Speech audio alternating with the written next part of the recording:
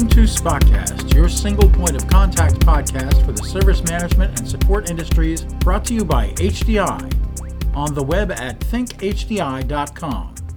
Smarter service, better business, HDI. I'm your host for Spotcast, Roy Atkinson.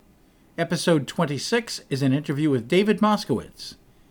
David started his formal career as an operating systems programmer and systems architect, which required that he look not just at the code he had written, but also how the resulting operating system might impact the applications that would run on the computer. Later, while serving in the U.S. Army, he was tasked to apply that approach, looking at different forms of systems and complexity regarding where and how U.S. forces were engaged. This required working within the integration of staff functions and later civilian military operations and planning. After his military service, he continued to apply a systems approach to his job and later as a consultant. He is recognized and certified as an ITIL expert, applying the approach that IT service management represents a management system. Since mid-2018, he has worked with clients to assist them to integrate their ITSM activities with the critical need to include better cybersecurity hygiene. David, thanks very much for being on the podcast today. It's a pleasure to talk to you, as always. It's my pleasure, Roy. We have had such phenomenal conversations in the past that I'm glad to be able to do this. Thank you. Today we're going to talk about systems thinking, and I'd love for you to define that for us and just talk a little bit about it, and then we'll get into some of the details about why it might be important. So can you give us kind of a definition? Well, there are lots of single or sentence definitions, but I like something that I got from Dr. Russ Ackoff, who was a professor at Penn, and I'm in the Philadelphia area, so it was easy to listen to and audit some of his lectures. And I like his approach better than most of the others that I've seen. Now, having said that, before I get into what he said, there are so many different aspects of systems thinking that I don't know that there is a single accepted, absolute unifying definition for the term. I think it means different things to different people. And obviously, if you talk to somebody in IT and talk about systems thinking, the first thing they're likely to think about is an operating system or something related to it. But from that perspective, systems thinking is a way of understanding a whole, WHOLE, that consists of parts, where each part affects the behavior or the properties of the whole itself. If you think about it, a car is a system for transportation, and pressing on the accelerator changes the fuel flow, which changes the engine speed, which changes the car, but the direction of the car can also be changed by turning the steering wheel, so that each individual part of the car impacts the properties of the whole, so that each part of the system has an impact on the system. But you can't look at the system as a collection of independent parts, because each part in the system is dependent upon some other part for that particular system to operate. Again, if you look at a car, you can't make a wheel go without the drive shaft and the motor and the whole fuel system. And in fact, if you take the car apart and then say that you're going to construct a car from all of the best of breed pieces from every car that's ever been made, and you put that together with the best engine, the best wheels, the best tire, the best steering wheel, the best paint job, the best cylinder heads, the best spark plugs, and put it all together, you probably wouldn't be surprised to discover that it's not likely to work, because the parts weren't made to fit together. They weren't made to operate together. They weren't made to work together. And that's the other thing about a system, is that no part of a system or even a collection of parts of a system has an independent effect. You can't take the motor out of a car and go anywhere. It's no longer a transportation system. So that the system has to be viewed as a whole. And that's part of the challenge, because a lot of people don't see the whole, W-H-O-L-E, they see a whole, H-O-L-E. So that in some cases they look at the world through a straw as opposed to seeing everything that's there. Because you can't divide a system into independent parts and get the same results.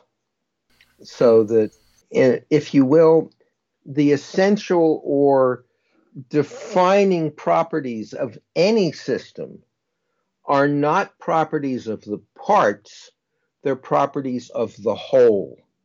None of the individual parts have the property as a whole. So what that leads to is that, and this again comes from Dr. Akoff, and I think it's a brilliant encapsulation. The system is not the sum of its parts. It's the product of their interactions. That gets back to stuff that Deming was talking about. You can't fix a system by fixing a part of the system. You have to consider the whole, not look at it, again, if you will, through a straw. You can't improve the parts of a system separately. The performance of the system depends upon how the parts interact, not how they fit together or how they're taken separately. What's different about systems thinking than traditional thinking? In traditional thinking, we analyze a problem. In fact, the very definition of the word analysis has inherent in the definition this breaking this thing into parts. In an analysis, it's the examination of the parts that matter. Think about the idea of just things like root cause analysis for a moment. Forgetting for a moment that there's rarely a pinpoint single root cause, the analysis does what? It tries to take things apart and figure out which part is the issue of, or as part of causing a failure. If we do for availability, we do a component failure impact analysis. What is it that we're looking for? The part that can cause a problem. So we try and isolate small parts of the system under study. We examine the parts. We don't examine the whole. And what happens? How often have you seen that you have a, quote, fix for a problem, but that fix exposes some additional errors or vulnerabilities? That's what we call playing whack-a-mole, right? Yeah, exactly. It's something else pops up and you go fix that, and something else pops up. Systems act exactly as they're designed, right? System functions according to its design. Is that something that we need to look at a little bit differently? Because sometimes, obviously, the outputs that we get and the outcomes that we get are not as intended, and therefore we tend to look for the part that's causing the problem, when in fact the system is functioning exactly as it's designed. What are some of the ways we can avoid that? And I would say that maybe that's a circular question, because it goes back to thinking about the system. Well, there is some confusion about the origins of the statement that suggests that any system is perfectly designed to get the results or outcomes that it's currently delivering. And it's often attributed to Deming, and I I can't argue with it, but I've seen others get credited with variants of the same thing. But what that says, and it goes back to something I said a few moments ago, and that is you can't fix the system by fixing the parts. And that gets into something, by the way, that, and I hope I'm pronouncing his name correctly, Peter Senge, Senge, who wrote the book, The Fifth Discipline, talks about building a learning organization. And from his perspective, the learning organization has to learn to think differently. And he uses a phrase or a word that has its origins in Greek, metanoia, that is really what it comes down to is an intentioned paradigm shift, an intentioned change in thinking. And it's difficult to go from traditional analysis to an analysis of the system as a whole. We're used to looking at parts. This secondary effect, the whack-a-mole, as you refer to it, occurs because we're so used to deconstructing this thing that we don't necessarily look at it from the perspective of the whole. And in fact, an example just popped into my head. We have specialists there's podiatrists, there's cardiologists, there's people who deal with ear, nose, and throat, internal medicine, and orthopods, and people who look at eyes. And how many of them are looking at the whole? Why does your pharmacist sometimes have a better view of what's going on with you than your doctor? Because the pharmacist knows everything that you're taking and can deal with drug interactions because the doctor sees their specialty within limits. And I'm not trying to impugn the medical profession, but it comes back to the idea of the golden hammer. If this is your perspective and all you have is a hammer, then every problem that you try to solve looks like a nail. That's an issue that pops up again and again and again in our world, IT in the general sense, right? Let the technology fix it. Or, we've got software that'll do that. It seems to be our first response to almost anything that we get asked to do or fix or accomplish. And so we're looking at our hammer, which is the IT environment, to fix issues which are perhaps grounded elsewhere and often are, as we know. Mm-hmm. And let me go back to something you said a couple of minutes ago. You brought up the word organization, and I was thinking that one of the biggest systems that we need to consider is the organization in which we work or that we're trying to help and so forth. So in what ways can we use systems thinking when we look at organizations and try to assess what improvements need to be made in order to accomplish what it is that we're trying to do? And now we get into the area of organizational change management.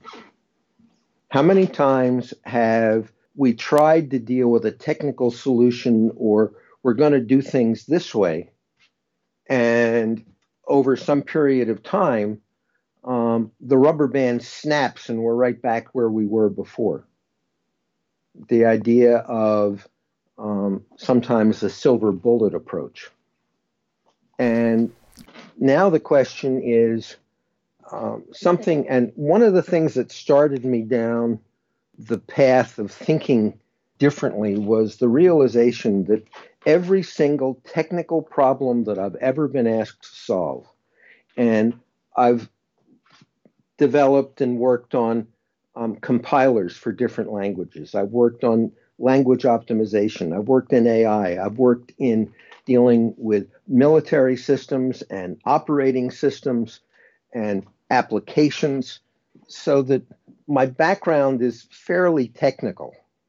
But the thing that hit me was that every single problem that I'd ever been asked to solve had at its core people, not technology, at the root of what was going on, at the root of the problem. People either created the problem or the need for a solution. And that made me look at things a little bit differently, to the point where I was dealing with one company where I was an employee, and they were looking at building some new hardware. And in the senior design meeting, I asked, did anybody check with the customer to find out whether or not this is something that the customer wants? And I realized that I was working at the wrong place when the answer I got back was, the customer doesn't know. That's our job. Mm-hmm. And that, combined with people at the core, well, first of all, that was obviously a particular person problem. But it also said that it's not just the organization that we have to fix. That's a part of the system. It's the organization and all of its stakeholders, which include potentially shareholders if it's publicly traded, customers, partners, suppliers, and employees. But it all starts at the level of people and understanding expectations and outcomes. That's part of what occurs with, instead of looking at it through the lens of it has to be a technical problem, is looking at it at a different lens that says, what's the real system that I'm trying to understand? And then we have to look at three different flows. How does work flow? How does communication flow? How does improvement flow? With the understanding that structure and behavior of a system are inexorably linked. You can't change or impact one without changing the other. So that the answer to your question is, I find it sometimes simpler in my own consulting practice to look at how work actually flows, not how they say it flows. How does communication actually flow, not how they say it does, or not what the reporting channel is? And how are improvements handled? How do they flow through the organization? How much of it is reactive? How much of it is proactive? And the same thing is true, that same filter applied to communication and work. How much of it is wasted work? How much of it is productive work? And how does that contribute to the overall enterprise experience and the outcomes that are expected by stakeholders? So it's a different point of view, but that gets back to this idea of metanoia that Peter Senge is talking about. The issue is we have to think differently. We have to get out of seeing a whole and looking at the whole, which may mean that the first question is, how big is the whole? I mean, clearly, if I'm the only car on the road, then I can do what I want with a level of impunity.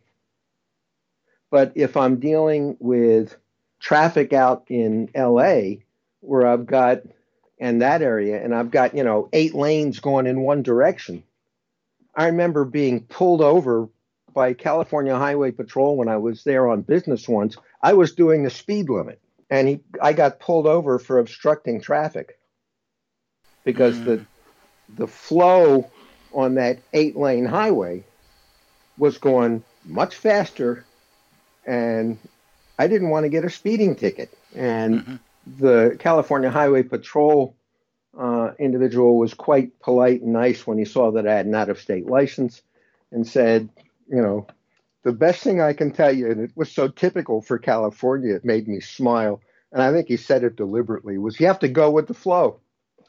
Right.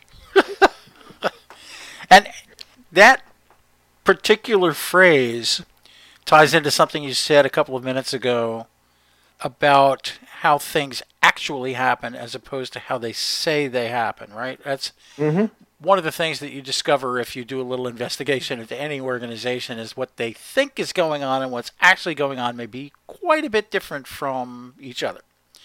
Yep. And the way things actually happen is more the literal culture of the organization than the way things are said to happen, and therein there are many problems. And talking about organizational change, I'm reminded of a study that we did, HDI did, not too long ago, a little over a year ago, in which we looked at the expansion of enterprise service management.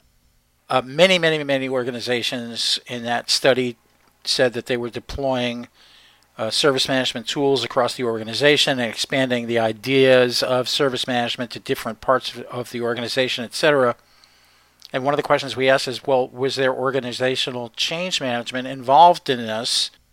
Only 24% of the organizations involved said yes.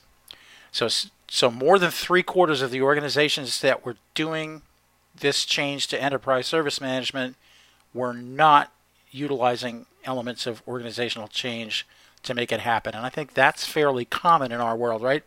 The software goes in and the processes might be changed, but there's no effort to make sure that the people, parts of that organization, the behaviors of the people involved are not going to fall right back to the way they were doing things before and not leveraging the new technologies. In many cases, they're not even being trained on the new technologies, right? Or don't even know that they're coming. Or don't even know that they're coming.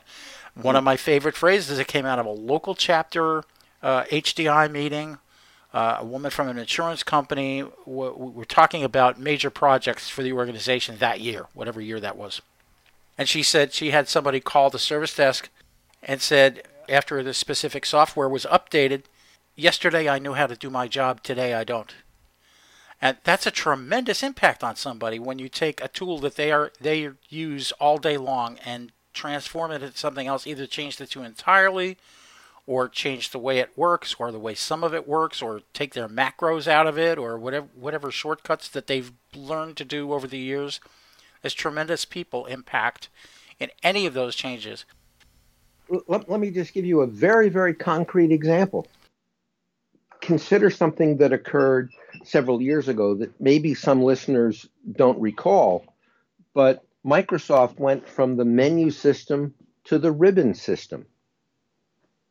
How many people got stuck and wanted to go back to the menu because they didn't know how to operate the new Windows Office stuff thing? That, what is this junk that you're forcing me to deal with? That goes back to what, 2007, I think. Yeah, that happens to be the piece of software that was in question in that chapter meeting, by the way. So there you go. I'm not surprised. But the other issue, and you touched on it, and I did too, so let me sort of bring this home a minute. You said, how do we use this to deal with impacting organizations? What it means is that we have to expand our view beyond the parts or the components of a system. We have to look at the interactions within that system. That's what I was talking about when I said you have to examine the flows. Those are the interactions. Actions produce results. Results shape future actions, so that we have to understand that effects cause relationship. It can't be the syndrome we were talking about a little bit earlier. Right. It actually has to be real change. And you have to understand this notion that real change has to impact both the structure of the system and the behaviors within the system, because the system is not what we say it is, but how things flow. What are the interactions of the parts? How do they interact on each other, not what are the parts? Well, we have change management. I mean, I don't know about you, but I know I've gotten this call more than once or seen it more than once from an incident. Management mandates that all tickets have to be closed within 24 hours. Well, you know what happens as well as I do. 23:59, they close all the tickets. after midnight, they open them all back up again. And because you're opening new tickets, you have new numbers. And now people want to know, my ticket's closed, but I've got a new number for I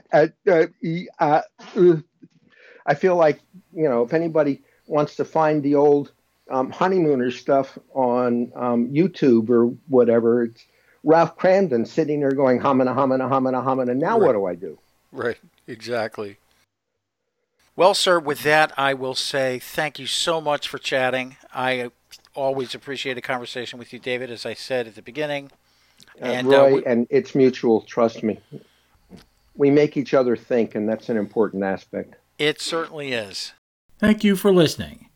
Visit HDI on the web at thinkhdi.com to learn more about our events, training, consulting services, research, and more. I'm your host, Roy Atkinson. Until next time, take care.